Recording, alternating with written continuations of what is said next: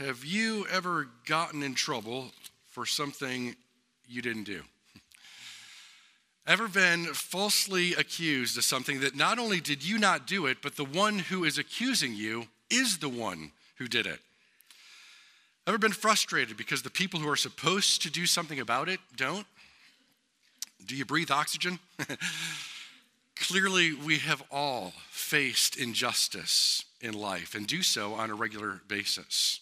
Jesus Christ faced the greatest injustice of all time, taking upon himself the fullness of God's wrath for all the sin of the saints, while also crediting to us the fullness of his righteousness. He takes all the blame, we get all the blessing.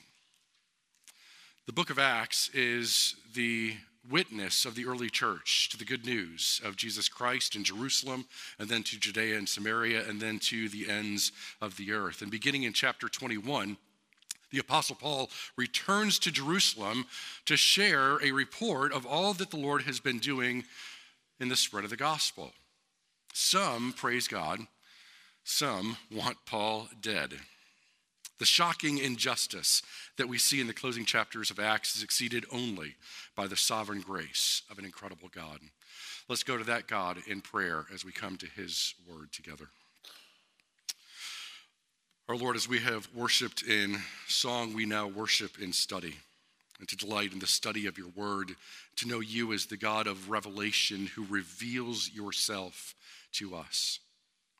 And so we pray that your Spirit would come now to bear witness to the reading and to the preaching of your word, that we would hear it for what it is, your word, to hear your truth, and for your truth, who is Jesus Christ, to set us free.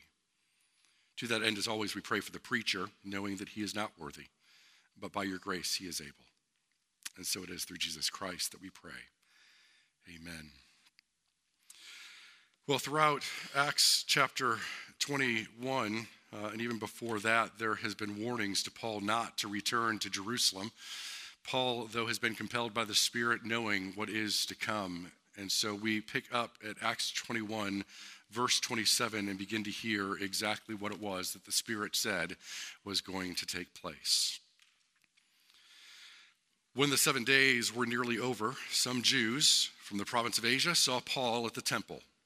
They stirred up the whole crowd and seized him, shouting, "Men of Israel, help us. This is the man who teaches all men everywhere against our people and our law in this place. And besides, he has brought Greeks into the temple area and defiled this holy place." They had previously seen Trophimus, the Ephesian, in the city with Paul, and assumed that Paul had brought him into the temple area. The whole city was aroused, and the people came running from all directions. Seizing Paul, they dragged him from the temple, and immediately the gates were shut. While they were trying to kill him, news reached the commander of the Roman troops that the whole city of Jerusalem was in an uproar.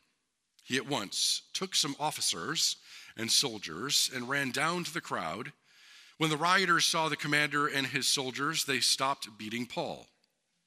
The commander came up and arrested him, and had ordered him to be bound with 2 chains. Then he asked who he was and what he had done. Some of the crowd shouted one thing, and some another. And since the commander could not get at the truth because of the uproar, he ordered that Paul be taken into the barracks. When Paul reached the steps, the violence of the mob was so great he had to be carried by the soldiers. The crowd that followed kept shouting, "Away with him!" As the soldiers were about to take Paul into the barracks, he asked the commander, "May I say something to you?" "Do you speak Greek?" he replied. "Aren't you the Egyptian who started a revolt and led 4,000 terrorists out into the desert some time ago?"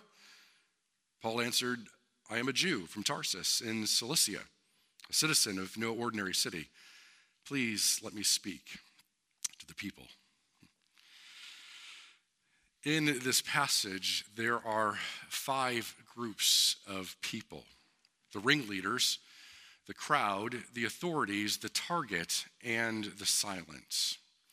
We first see the ringleaders in verse 27 that begins, "When the 7 days were nearly over," that is the 7 days for the purification ritual, Some Jews from the province of Asia saw Paul at the temple. They stirred up the whole crowd and seized him. Who did it? Some Jews. Not all the Jews. It was some Jews from the province of Asia. That is, some Jews who were from Ephesus. It's a couple chapters back in Acts chapter 19 that we read about Paul's ministry in Ephesus and then the riot that was started there. The crowd that tried to kill Paul because his preaching was affecting the silversmiths who made idols for the goddess Artemis. It was the ringleaders, a ridiculously small minority. Sometimes it's just one person, sometimes maybe a handful. In other words, everyone is not doing it. It is often a very small minority who uses others in order to make it seem bigger than them. Everyone is not doing drugs. Everyone is not having sex outside of marriage. Everyone is not a fan of the Game of Thrones.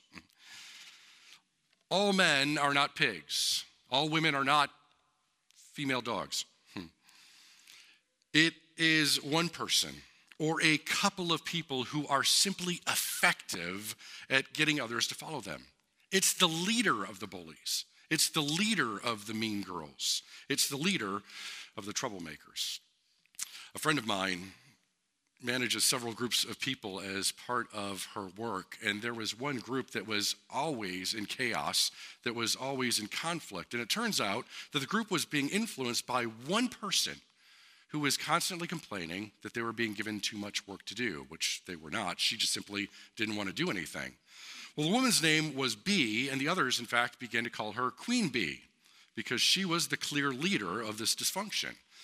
Well, my friend went to her HR department to figure out how to handle it, and they said that there needed to be 2 clear documented failures on Queen Bee's part before any action could be taken. And there needed to be documented failures within a 60-day period. Well, Queen Bee also knew that that was the rule. And so she was careful to count the days. And so if one day she decided not to show up for a project because she just wanted to hang out with friends or go shopping, she would count and make sure it was 60 days before she did such a thing again. It was years before there was finally enough documented evidence that HR finally had cause to fire her. And she left gloating about how long she'd been able to get away with it. Ringleaders are scoundrels. Sometimes they know it. Sometimes they don't. They are narcissistic and often too self-centered to realize the damage that they are doing. Power mongers who are sure that they are right. Some Jews from the province of Asia were sure that they were right. They are not right. In fact, they assume. And you know what happens when you assume. That's right, it makes hypocrisy and false accusations happen. Right? Verse 29 tells us that they assume Paul had brought the Gentile Trophimus into the Jewish-only temple area. Paul had not done that. Notice that they go after Paul and not Trophimus. Verse 28 tells us that they assume Paul is teaching against the Jewish people law and temple. He is not. Notice the exaggeration. Paul teaches all men everywhere. Assumptions are a big part of being sure that you are right. And one of the things that you assume is that everyone is doing this. You see everything through your own grid. You're sure that everyone else does the same thing, so you simply try to make sure you have more power. A ringleader needs a ring to lead. Typically, the ringleader does not see what they are doing is wrong because the sinful exaltation of self brings blindness. And we are blind to our own blindness until we hear the gospel. The only way to remove blindness is by the gospel. I once was lost, but now I'm found, was blind, but now I see. The work of the Holy Spirit is not about empowerment.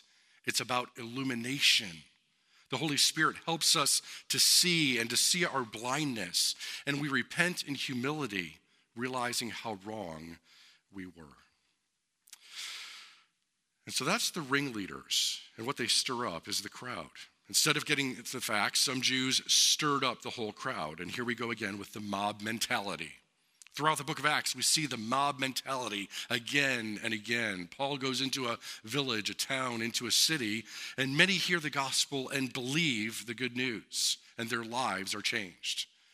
But those who stand to lose power and influence stir up a crowd of people to their side. And so here's the thing. The crowd is being used.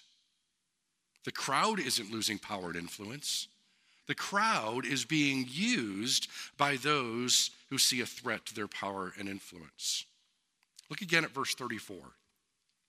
Some in the crowd shouted one thing and some another, which sounds just like the riot in Ephesus that we read about back in Acts chapter 19, verse 32.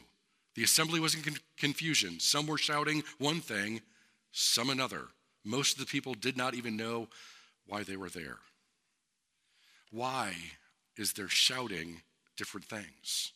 Well, a couple weeks ago, when we looked at the passage, we observed how this same phenomenon happens on social media all the time. Someone writes an article or posts a statement, and the comments begin, right? One person misunderstands and misrepresents what the article was about, and then the second person misrepresents what the first person was saying, and then people start calling each other names, and then everyone starts to chime in about their own personal issues and how it connects to whatever. And then someone else comes in to correct everyone's grammar and spelling. That's what happens in social media, right? Within minutes, you don't even remember what the discussion was about in the first place. And the longer the comments go down, the further afield it is from what you started at. Well, verse 30 tells us the whole city was aroused and the people came running from all directions. The whole city from all directions can't possibly know what the issue is. People come running because people come running. Oh, look, something's going on. Let's go see. In the movie Men in Black, Will Smith's character asked Tommy Lee Jones' character about why the Men in Black can't simply tell everyone that there are aliens living on Earth. And Smith says, why the big secret? People are smart. They can handle it. To which Jones replies, a person is smart. People are dumb, panicky, dangerous animals, and you know it. So let me say something incredibly important. The Church of Jesus Christ is not a crowd. The church must not be a pack of dumb, panicky, dangerous animals. We are to be redeemed, wise, thoughtful Christians. It was in 2004, while I was still serving in the Mainline Presbyterian Church, that I was a commissioner to the General Assembly. And about 20% of the overtures had to do with changing more of the doctrines of the mainline church to something other than biblical doctrine. But 80% of the overtures were making statements to Congress. And I realized the mainline Presbyterian Church had been turned into a political lobby. There are other cult-like churches with a leader who attempts to stir up their crowd, to show up in mass at a courthouse, to chant and bring signs, to be a crowd, an angry mob. And it is tempting to do those things because we see how a stirred-up crowd can be effective in affecting change. And so Christians, even whole churches, too often attempt to model the world's methodology. But there is another way, and the book of Acts shows us this. We aren't stirred up by a ringleader who is trying to gain power and influence. We are stirred up by the triune God who already has all the power and influence. When Paul stands to make his defense, he doesn't stand as one who serves a mute, impotent God, but as a representative of the King of Kings, the Lord of Lords, the God over all. So why is Paul arrested when it is the crowd who is rioting? Why are the rioters not arrested? Well, because we know the people who are wrong, who cause confusion and chaos, are rarely the ones who get in trouble, which allows them to keep doing it. And that takes us to the authorities. Why doesn't someone do something about this, right? Why doesn't the teacher, the principal, the manager, the CEO, the pastor, the session, the president, the government, why doesn't someone do something about this? Well, they do something, but let's look at what they do. Verse 32. He, that is the commander, at once took some officers and soldiers and ran down to the crowd. Now, the word that's translated in the NIV as officers more specifically refers to centurions. And a centurion was the leader of 100 soldiers, century for 100 years, right? And since it is plural centurions, that means there are at least 200 soldiers that come onto the scene, possibly more. The commander, by the way, is a commander of a regiment. He's a commander of 10 centurions, 1,000 troops at his disposal. And so the commander brings an overwhelming show of force to quell the mob. That is an appropriate action. But what follows isn't. Like the adult who steps up to stop a fight, the manager who steps in to deal with a dispute, but the real situation never truly gets addressed. A ceasefire is not peace. Disbursement of the crowd is not solving the problem. It is superficial just to want to stop the shouting, but not deal with the heart. Because dealing with the heart takes time. It gets messy. But not all authorities are equipped to address the hearts. This is the expert work of the Lord and the Lord's people. And so first, we must admit that we tend to be superficial and struggle to let the Lord fully address our heart. We want the Lord simply to stop the chaos, to stop what other people are doing, to stop what is happening, not really to address our heart or our heart's reaction to what is happening. And so when we ask, why doesn't someone do something about this? What we're really asking is, why doesn't the sovereign God do something about this? And then we remember that God did do something about this. He sent the eternal Son of God to accomplish redemption in its fullness, which is now fully being applied by the Holy Spirit in and through Christians, so that we are instruments in the hands of the Redeemer. So when we ask, why doesn't someone do something about this? It turns out that the real question is, why aren't you doing something about this as instruments in the hands of the Redeemer? And that's exactly what Paul does as the target. Paul is the target of the ringleaders, the crowd, and the authorities. But Paul is also the target of God's providence. Having been falsely accused, having just been beaten by a mob who were seeking to beat him to death, having just been bound with 2 chains while dripping in blood, having the crowd shouting, "Away with him," really what they're shouting is, "Kill him," Paul does not go into a tirade. He doesn't begin ranting. Verse 37. Paul turns to the commander and says, "May I say something to you? May I have your permission to speak?" Everyone else is shouting and in chaos, and Paul politely asks if he may speak. The commander is blown away, in part because Paul speaks Greek. Acts 23 is going to reveal that the name of the commander is Claudius Lysias. That first name, Claudius, is a Roman name and may have been simply to honor the Emperor Claudius. But the second name, which is probably his given name, Lysias, is a Greek name, which likely means that the commander is himself of Greek origin. And so Claudius Lysias is surprised to discover that Paul is not an Egyptian terrorist, but an articulate, well-educated, Greek-speaking Roman citizen, just like he is. Authorities and those who sit in judgment, even the crowd, will make assumptions until they learn the facts and the truth. If we act the same way the crowd does, ranting, then we will not be heard, and it will be assumed that we are simply a ringleader of a different crowd. At my worst, there are times in which I have responded to injustice and false accusation and attacks with a frustrated rant, and I can tell you that it gets you nowhere. The right response is to set ourselves apart, to be set apart, to be holy, and to speak differently than the situation would suggest. Imagine the commander's surprise to find out that Paul was in fact a Jew being attacked by fellow Jews. He assumed that Paul was an enemy of the Jews, but comes to find out that he was one of them is shocking. We will be attacked by our own fellow human beings, fellow citizens of the community. Students attack other students. Employees attack fellow employees. But we are not the enemy, even if we are treated as such. And so we must not respond as the enemy because we're not. And so Paul asks for permission to speak to the people. Notice that Paul does not ask for the authorities to speak to the people. Paul does not ask for the authorities to get to the heart of the situation. Paul asks for permission to do it as God's instrument. May I speak to these students who are attacking me? May I speak to the employees who are attacking me? May I speak to the group who is attacking me and falsely accusing me? The crowd is being used by a couple of ringleaders. The crowd doesn't have the facts.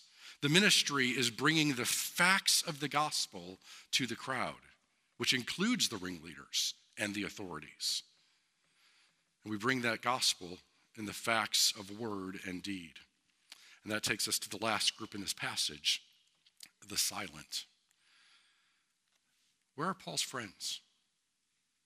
Where are the Jewish Christians? Where is the church of devoted disciples of Jesus Christ? We want someone else to do it because it's easier to throw the stones at others who are not doing what ought to be done than to be involved in applying gospel wisdom ourselves. In order to apply gospel wisdom, we must make sure that we are not acting or speaking in ignorance. Do we truly know what's going on, not only on the surface, but at the heart level? The Word of God penetrates the heart of others, but also our own heart. What are our fears in the situation? Don't be afraid of the ringleader or the crowd. They do not speak the truth. They don't know what they're talking about, and they serve self-interest. We serve the Lord, the eternal God of the universe. The ringleader and the crowd certainly can do damage, and the authorities may blow it, but we are more right to fear the Lord with reverence and awe at what he can do, and to know that the word of God penetrates the heart.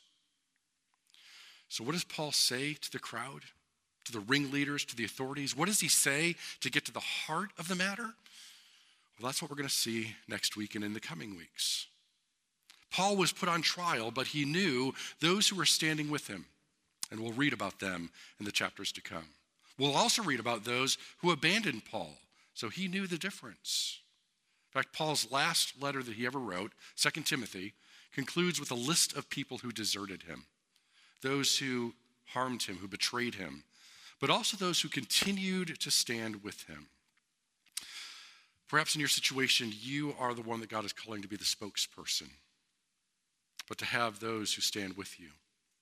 Perhaps you're not chosen to be the spokesperson, but to stand closely with the one who is. Either way, you're with a group who is not a crowd, but Christians standing together. Your teachers, administrators at school would be shocked to have a group of Christians carefully, wisely, and lovingly approach them. Your manager, your boss, the CEO would be shocked to have a well-reasoned, respectful request brought forward. Your government leaders listen to politicking all the time. It sounds dramatically different to hear from those who approach them differently. And church history gives us great examples. We will soon celebrate the 500th anniversary of the Reformation, perhaps the greatest of examples. It was on October 31st, 1517, that Martin Luther tacked the 95 Theses to the door of the Castle Church in Wittenberg. And in the brief introduction at the top of the 95 Theses, Martin Luther wrote this: "Out of love for the truth and from desire to elucidate it, the Reverend Father Martin Luther, Master of Arts and Sacred Theology, an ordinary lecturer therein at Wittenberg, intends to defend the following statements and to dispute on them in that place. Therefore, he asks that those who cannot be present and dispute with him orally shall do so in their absence by letter. In the name of our Lord Jesus Christ, amen." Martin Luther didn't come with a mob. He didn't attack. He politely posed some thoughtful questions. In fact, he wrote them in Latin, the academic language, so that there could be shared, thoughtful conversation together. It was in God's providence that Someone pulled down the 95 Theses and translated it into the vernacular and then copied and distributed it. And so a revolution began. The crowd was sometimes helpful, but usually a distraction. The Reformation was at its best when people joined together, respectfully defending, not out of self-interest, but to the glory of God. They didn't pursue power and position. They exalted the God who already has power and position. We can't seek changes in our school, workplace, or community out of self-interest, but in the interest of helping others to flourish, all others. We want to see drug dealers flourish, not in their drug dealing, but as redeemed contributors to society.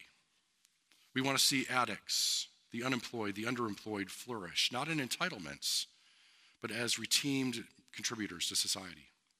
We want to see ringleaders flourish, not as power mongers, but as redeemed contributors to society. We want to see the crowd flourish, not in shouting, but as redeemed contributors to society. We want to see authorities flourish, not in authoritarianism, but as redeemed contributors to society. We want to see the church of Jesus Christ flourish, not in power and control, but as redeemed contributors to society. Let us be fellow builders of the kingdom of Christ, to the glory of God and the redemptive advancement of God's world. And indeed, may the truth set us free. Amen.